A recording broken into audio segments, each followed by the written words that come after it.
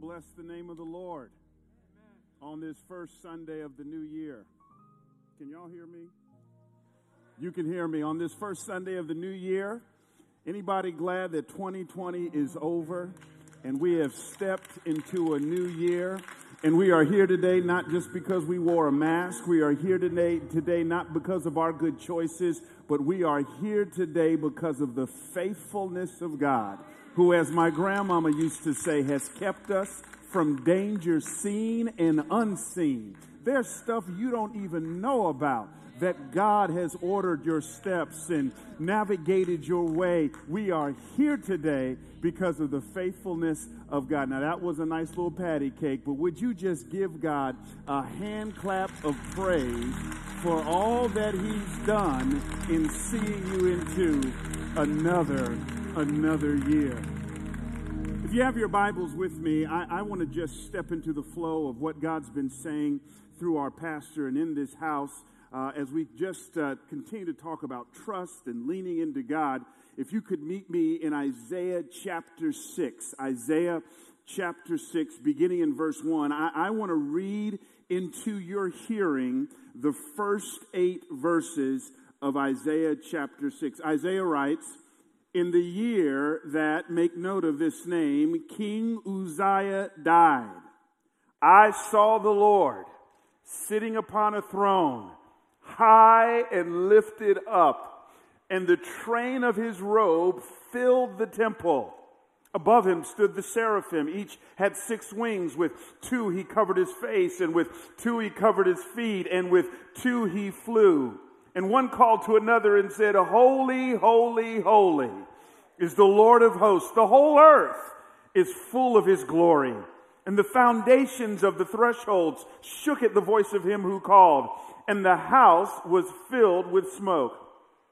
And I said, 'Woe is me, for I am lost, for I am a man of unclean lips, and I dwell in the midst of a people of unclean lips. For my eyes have seen the King, the Lord of hosts.' Then one of the seraphim flew to me, having in his hand a burning coal that he had taken with tongs from the altar. And he touched my mouth and said, 'Behold, this has touched your lips. Your guilt is taken away, and your sin atoned for.' And I heard the voice of the Lord saying, 'Whom shall I send? And who will go for us?' Then I said, 'Here I am, send me.'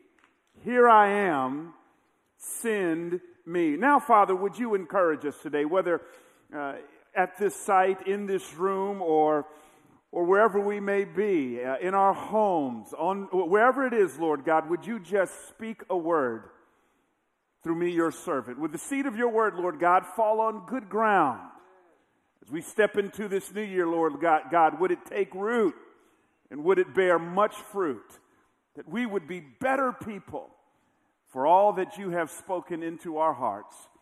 Use me, I pray, as a vessel and vehicle of encouragement. And Lord, would you kindly save someone's soul? Call them from darkness into light. It's in Jesus' name I ask all of these things. Amen and amen. I played high school football. I wasn't great. I was good enough. Good enough to get some playing time, to not waste my mom and daddy's time so they could actually come watch their boy actually out there on the field.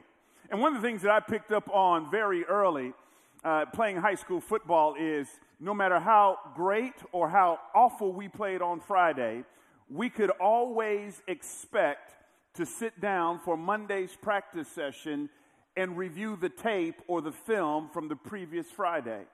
I can still see my coach with the clicker in hand, rewinding and commenting and rewinding and commenting and rewinding and commenting to the point where I'm like, just get it over with.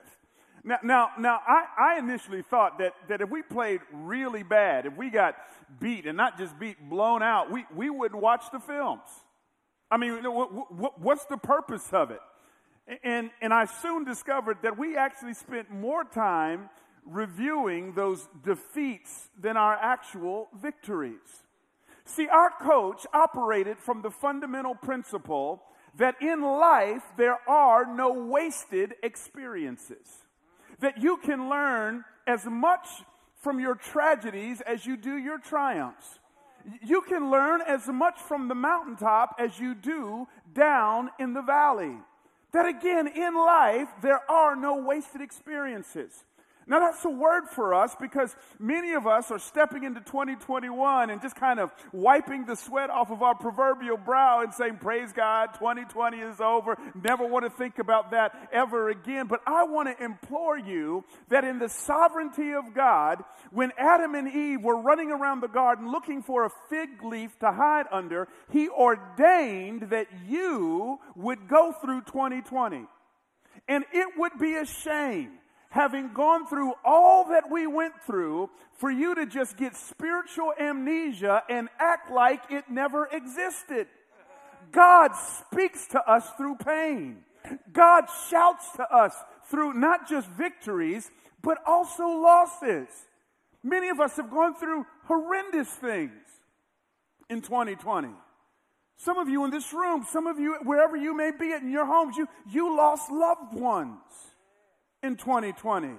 I lost two dear friends of mine, one to pancreatic cancer, and the other actually to COVID.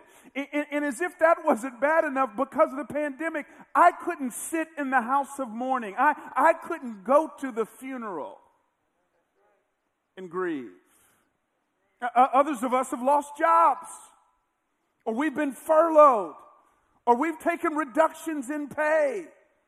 Others of us, there were some things that were revealed in our marriages that we never saw because they'd been covered up with busyness.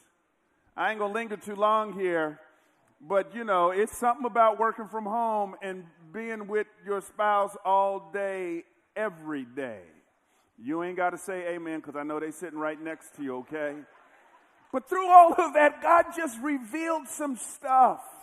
And He's been messing with you. And here's what I want you to understand. One of the truisms of life is that trouble reveals trust. Trouble reveals or exposes trust. If you really want to know what you've been leaning on, go through something. If you really want to know what your functional Savior is, have your cage rattled. I'll never forget, it was 2008, and I was flying from Atlanta to Los Angeles, and I fly an awful lot, and on that particular day, I just kind of sat down on the airplane, and I was just thinking through my day, and we're going to land in LAX, and I'm going to get the rental car, and I'm going to do what I normally do when I go to LAX, because I serve on the board of a university out there. I'm going to get my rental car, drive down La Cienega, stop at the Beverly Center. Right at the Beverly Center, there's a great restaurant called the Grand Lux. If you've never eaten at the Grand Lux in your life, do not die and go to heaven without eating there. If you feel the death angel coming, tell them to give you about a half hour so you can have their crispy caramel chicken, but I digress. I was just going to do all of that. I'm just thinking about my day, making the assumptions. Here I am in my 757, and we're taking off, and about 8,000 feet in the air, we haven't hit the 10,000 feet ding yet. All of a sudden, the left engine goes out. Smoke, fire. I'm looking at the flight attendants. They got this, oh shoot, I've been flying a lot but ain't never seen this before, look in their eyes. The screens go blank. We stop climbing. Literally, people on the plane are stretching out, grabbing one another's hands to pray with each other. One lady takes a Sharpie and is writing her Social Security number on her arm in the event that when we crash, her body can be easily identified. I don't know, by the way, where she got that from. Like, has this happened to you before? And if it has happened to you before, you may be the reason we're going through this, Jonah. But anyways. And I'm looking at the plane going, oh, shoot. Today's the day I'm going to die, and ain't nothing I can do about it. Nothing I can do about it. And I had made all these assumptions about what I was going to do with my day. See, 2020 was filled with trouble. And it exposed our assumptions. And when you and I encounter trouble, there's typically one of two responses we have. One response is we manage it. And when I talk about managing trouble, it is the idea of going into self-protection mode. Now, needless to say, I bet you, since that day in 2008, there are plenty of people who are on that plane who ain't never flown again. Because they're managing their trouble. I'm not going to trust. That happened to me one time. That's it. I'll never forget. A couple days before I got married, my wife's sister called her and just like, man, I'm so excited coming to the wedding. And I think Bryan's a great guy, but I just want to encourage you, baby, open up your own account, put some money in there that he don't know nothing about, because you never know if he going to act a fool. So what is she saying at that moment? Forget oneness. Go into self-protection. Why did she say that? Because she just went through a divorce herself. And so now she's depositing stuff into people's spirits that ain't necessarily true. It's all about self-protection. And that tends to happen to us. You got one time to knife me in my back and betray me, and I'm done with you. I'm not even going to think about forgiveness, not even going to think about reconciliation, because what's more important than forgiveness and reconciliation is my own sense of self-protection. Others of us, when we encounter trouble, we don't manage it, but we do what actually God wants us to do, and that is we maximize it. So trouble happens. It reveals what I've been trusting in. I'm not going to go into self-protection, but I'm revealing, I've gone through this experience, and I realize God wasn't the foundation I thought he was. So my priorities are out of whack. So now I still fly. I just fly differently. Instead of assuming, I just sit down and I just start to pray. Call on the name of Jesus. If I've got some oil with me, I'm going to anoint some stuff. I'm going to pray for the pilot. I'm praying and all that good stuff. And I might have a little communion with me. But anyways, I'm praying. See, I haven't gone into self-protection. I've just maximized it. And I've leaned into God. See, our text is all about trouble and trust. Right out the gate, the people of God experienced trouble. Look at verse 1. It says, in the year that King Uzziah died. Stop right there. King Uzziah reigned for 52 years over the people of God. Scholars tell us that King Uzziah was the greatest king in the people of God's history since Solomon. That under his leadership, the people of God grew, the economy flourished, the military got stronger, they suffered no defeats. When people tried to attack them, they could look to King Uzziah, and he was going to take care of it all. And now, 52 years later, he's dead, and the people of God are in a panic, because now they're going, oh shoot, what's going to happen to us? The Assyrians are gathering against us. What's going to happen? What do you mean what's going to happen? You serve the living God. And what this text reveals was that God was never the source of their trust. King Uzziah died. And let's not be too hard on them, because the truth be told, all of us have King Uzziahs. We have those things in our lives that we are looking to for trust and security. And when those things are removed, we're thrown into a panic. So my oldest boy is 19, and he dropped out of college. That's not a choice my mother and I would have made for him, and he dropped out of college. I said, okay, well, what you going to do? He said, what you mean what I'm going to do? He pretty much said, I'm just going to chill here. I had to alert him to the fact that in my household, we have a 2-adult maximum. Maximum occupancy, 2 adults. All right, so now let me ask that question again. What you gonna do? You know, because at that age, they love to throw this I'm grown stuff at you right when they come out of your refrigerator, right? So I'm like, if you're gonna be grown, let's be all the way grown. Anybody with me on that? Anybody with me on that? So last Sunday, man, my oldest boy packs up the car, and he's moved to Arizona, and we did the ugly cry. Shoulders bouncing, and after that, we got a little church dance on, but we cried at first. And here's what I had to tell him. I had to tell him, look, son, I love you, but all your life, I've been your King Uzziah. I've been the middleman. You've never worried about a mortgage payment. You've never worried how food was going to get put on the table. You've enjoyed some nice amenities. You've had some nice vacations. You've had all that stuff. And son, I am not being mean to you, but if I'm going to play King Uzziah in your life in perpetuity, it's actually going to stunt your growth. So I've got to do something really hard. I've got to step out from between you and God and allow you and God to walk with one another and for you to experience the fullness of who God is. I'm still supporting you. I'm still praying for you, but our relationship is different, and we understand that. King Uzziah's at the end of the day, they may feel good, but they're not good for us, because if you look at verse 1, Isaiah says, in the year that King Uzziah died, what happened? I saw the Lord. The implication was, I didn't experience God to the fullness when King Uzziah was still in the middle. So I've got to ask you, what's your King Uzziah? Is it your job? Is it the letters behind your name? Is it your kids? Is it that relationship that you've elevated, that boyfriend or girlfriend, to the stature of deity? What is your King Uzziah?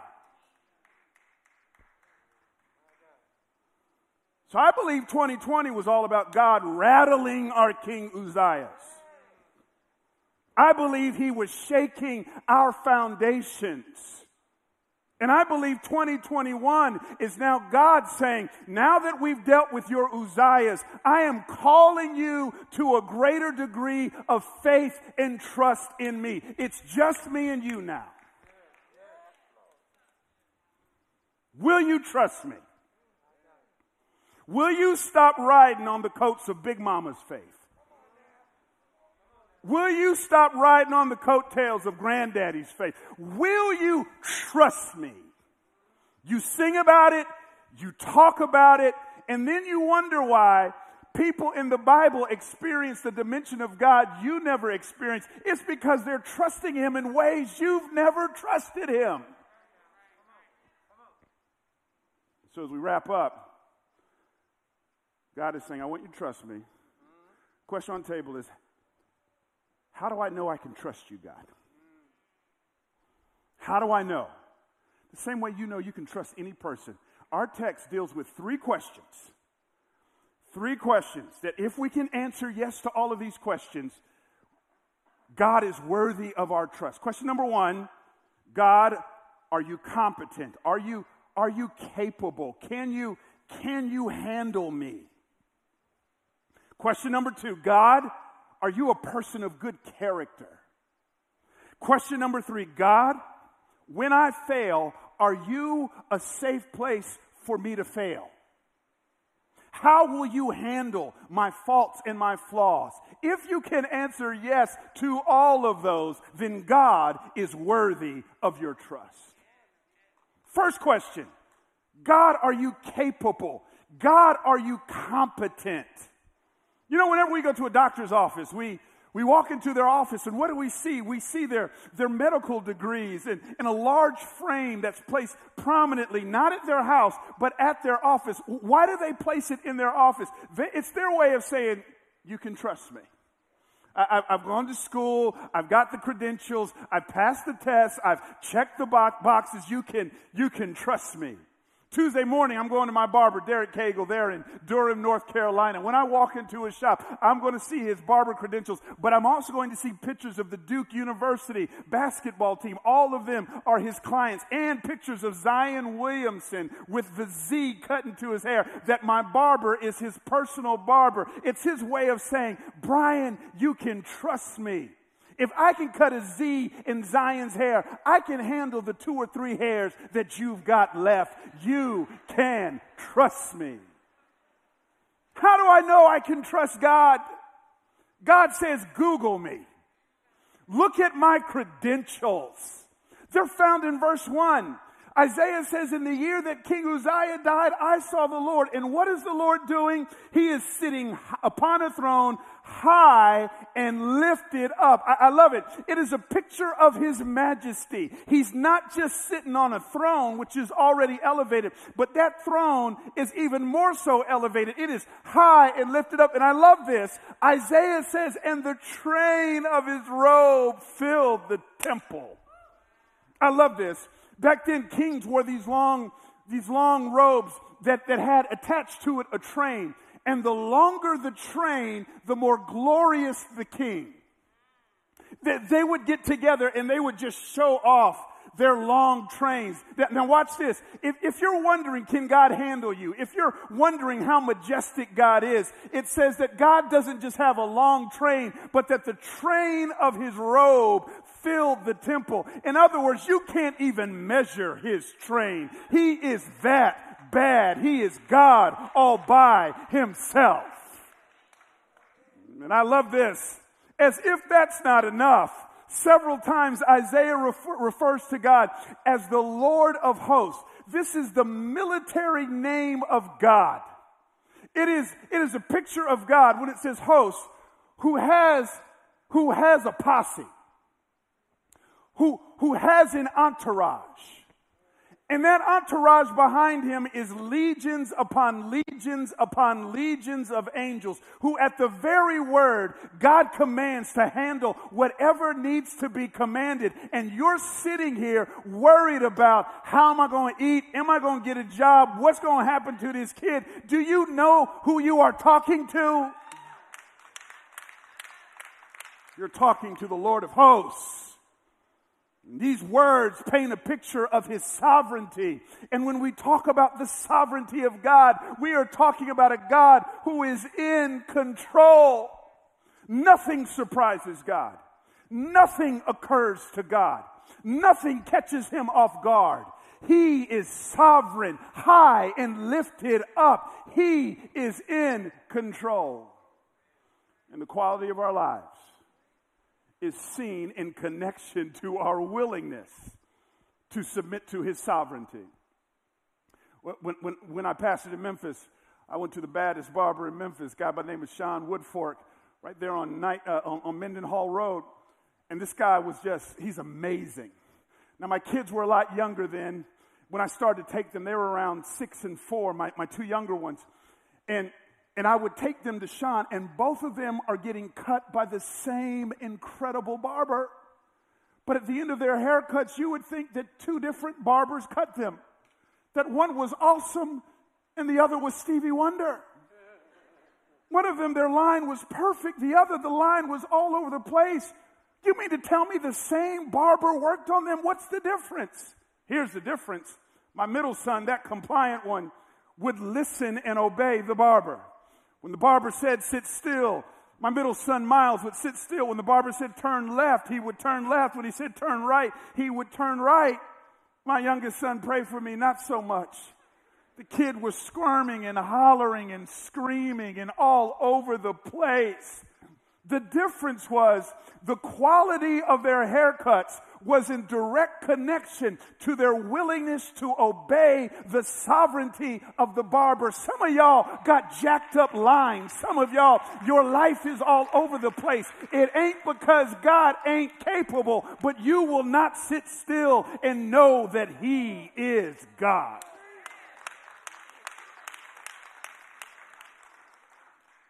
So will you submit? Will you submit? Secondly, I don't care how good your resume is. If you fail the background check, you ain't getting the job. Resumes deal with competency. Background checks deal with character. Can I trust you? God says, look at my resume. Can I trust you, God? Secondly, he says, look at my background check. In our text, Isaiah says, I have this encounter with God. And there are these seraphim, these angelic fiery beings. Their name literally means the fiery ones. And they are flying around God day and night. They never stop saying, holy, holy, holy. Did you know this is the only attribute of God in all of the Bible stated 3 consecutive times? You never hear it said of God, love, love, love, God is love. Or justice, justice, justice, God is justice. This is the only attribute of God stated 3 consecutive times. In Hebrew culture, when you state something twice consecutively, you elevate it to the level of a superlative. But when you state it 3 consecutive times, you now elevate it to the level of a superlative. This leads scholars to say that the holiness of God is his controlling attribute from which all of his other attributes flow. But what does the holiness of God mean? Hear it. The holiness of God means God's moral perfection and purity. That God is absolutely perfect. He is absolutely pure. So whatever flows out of that is absolutely perfect and pure. God's love is not just a typical love. It is an absolutely perfect and pure love. It may not feel like love, but it is. I keep putting my boys out there. My middle son, we bought him a car. Y'all pray for me about a year ago. Bought him a car, and he just got into his 3rd accident within a year. Y'all got to pray for me. Y'all got to pray for me. We paid cash for this car. You know, it's a little A to B car. You know about $5,000. We paid cash for this thing, gave it to him. No car payments, no. 3 accidents in 12 months. This last one happened about 2 weeks ago. The airbag deployed, the whole 9. We take it to the shop. The mechanic said, hey, look, if you want me to fix it, it's going to cost $4,000. I paid $5,000 for this thing. My son looked at me and said, what we going to do? What we going to do? I said, son, I love you. You got a full-time job. We've covered you. And I took him out to lunch. If I keep bailing you out, you won't appreciate it. In fact, something tells me that you haven't been paying attention the way that you should, because in the back of your mind, Uzziah's got me. So maybe if I remove myself from the middle, now you got to work some extra hours. Maybe you'll take care of it more. Son, I know this doesn't feel like love. But at the end of the day, it's love.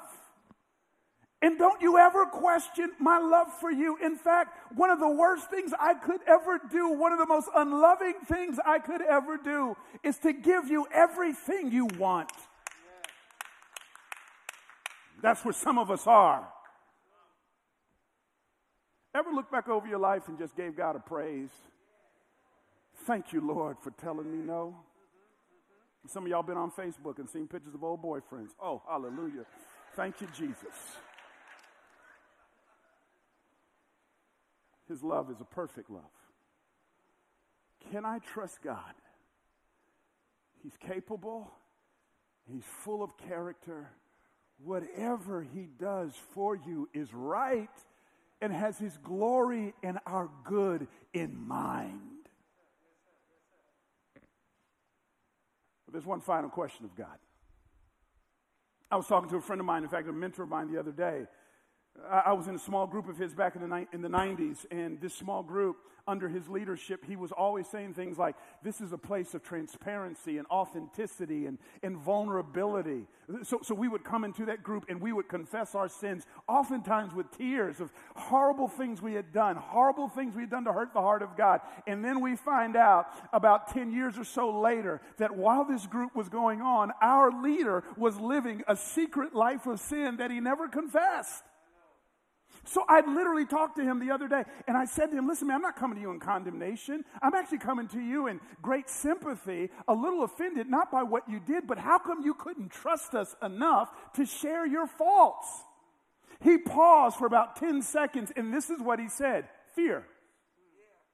I was afraid that if you really knew who I was, you'd reject me. There's a lot of that going on in the church.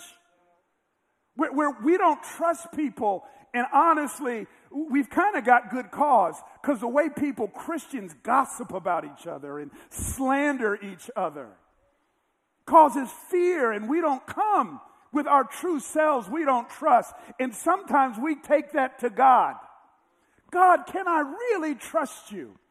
Like, God, how are you going to handle me? Not if I fail, but when I fail. The Bible says that when Isaiah sees God and his holiness and the loftiness of God, Isaiah says, woe is me, I am done. I love it. In the Hebrew, the original language, it means I'm destroyed. I'm wiped out. I'm leveled. One of the ways you know, by the way, you've encountered God is when you see his loftiness, you see your lowliness. God's perfections tend to illumine our imperfections. But at that moment, we need not shy away. We can come boldly, as the writer of Hebrews says, to the throne of grace. Why? Because God says, okay, Isaiah is seeing his sin. Seraphim fly to him, and the seraphim comes and touches him with coals from the altar. Scholar says the altar is the place where sin is confessed, forgiven, and atoned for. So when he touches him with the coal of atonement, it is God's way of saying, I've seen the worst in you, and I'm coming at you, not in condemnation, but in forgiveness. Ain't that good news? We ain't got to wear a weave with God. We ain't got to put on makeup for God. We ain't got to hide stuff with God. The beauty of who God is he sees all of us, even the worst of us, and he says, I still want you. The beauty of the gospel, friends, is Romans 5:8, where Paul says that God demonstrated his love towards us in that while we were yet sinners, Christ died for us. God didn't wait on us to clean up our act first. God didn't wait on us to stop the lying problem or the porn problem or the emotional affair first. The beauty of the gospel is we can come as we are. That God matches the worst in us with the best in him. Is God a safe place? Oh yeah. He's absolutely safe. And some of you in this room are in your homes. Your first act of trust is to come to God just as you are, a sinner, and receive by grace his salvation. God offers that to you. I don't care what it is you've done. I don't care what it is you're about to do.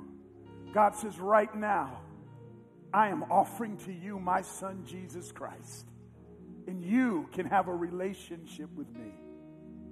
For others of us, the questions to every sermon are twofold.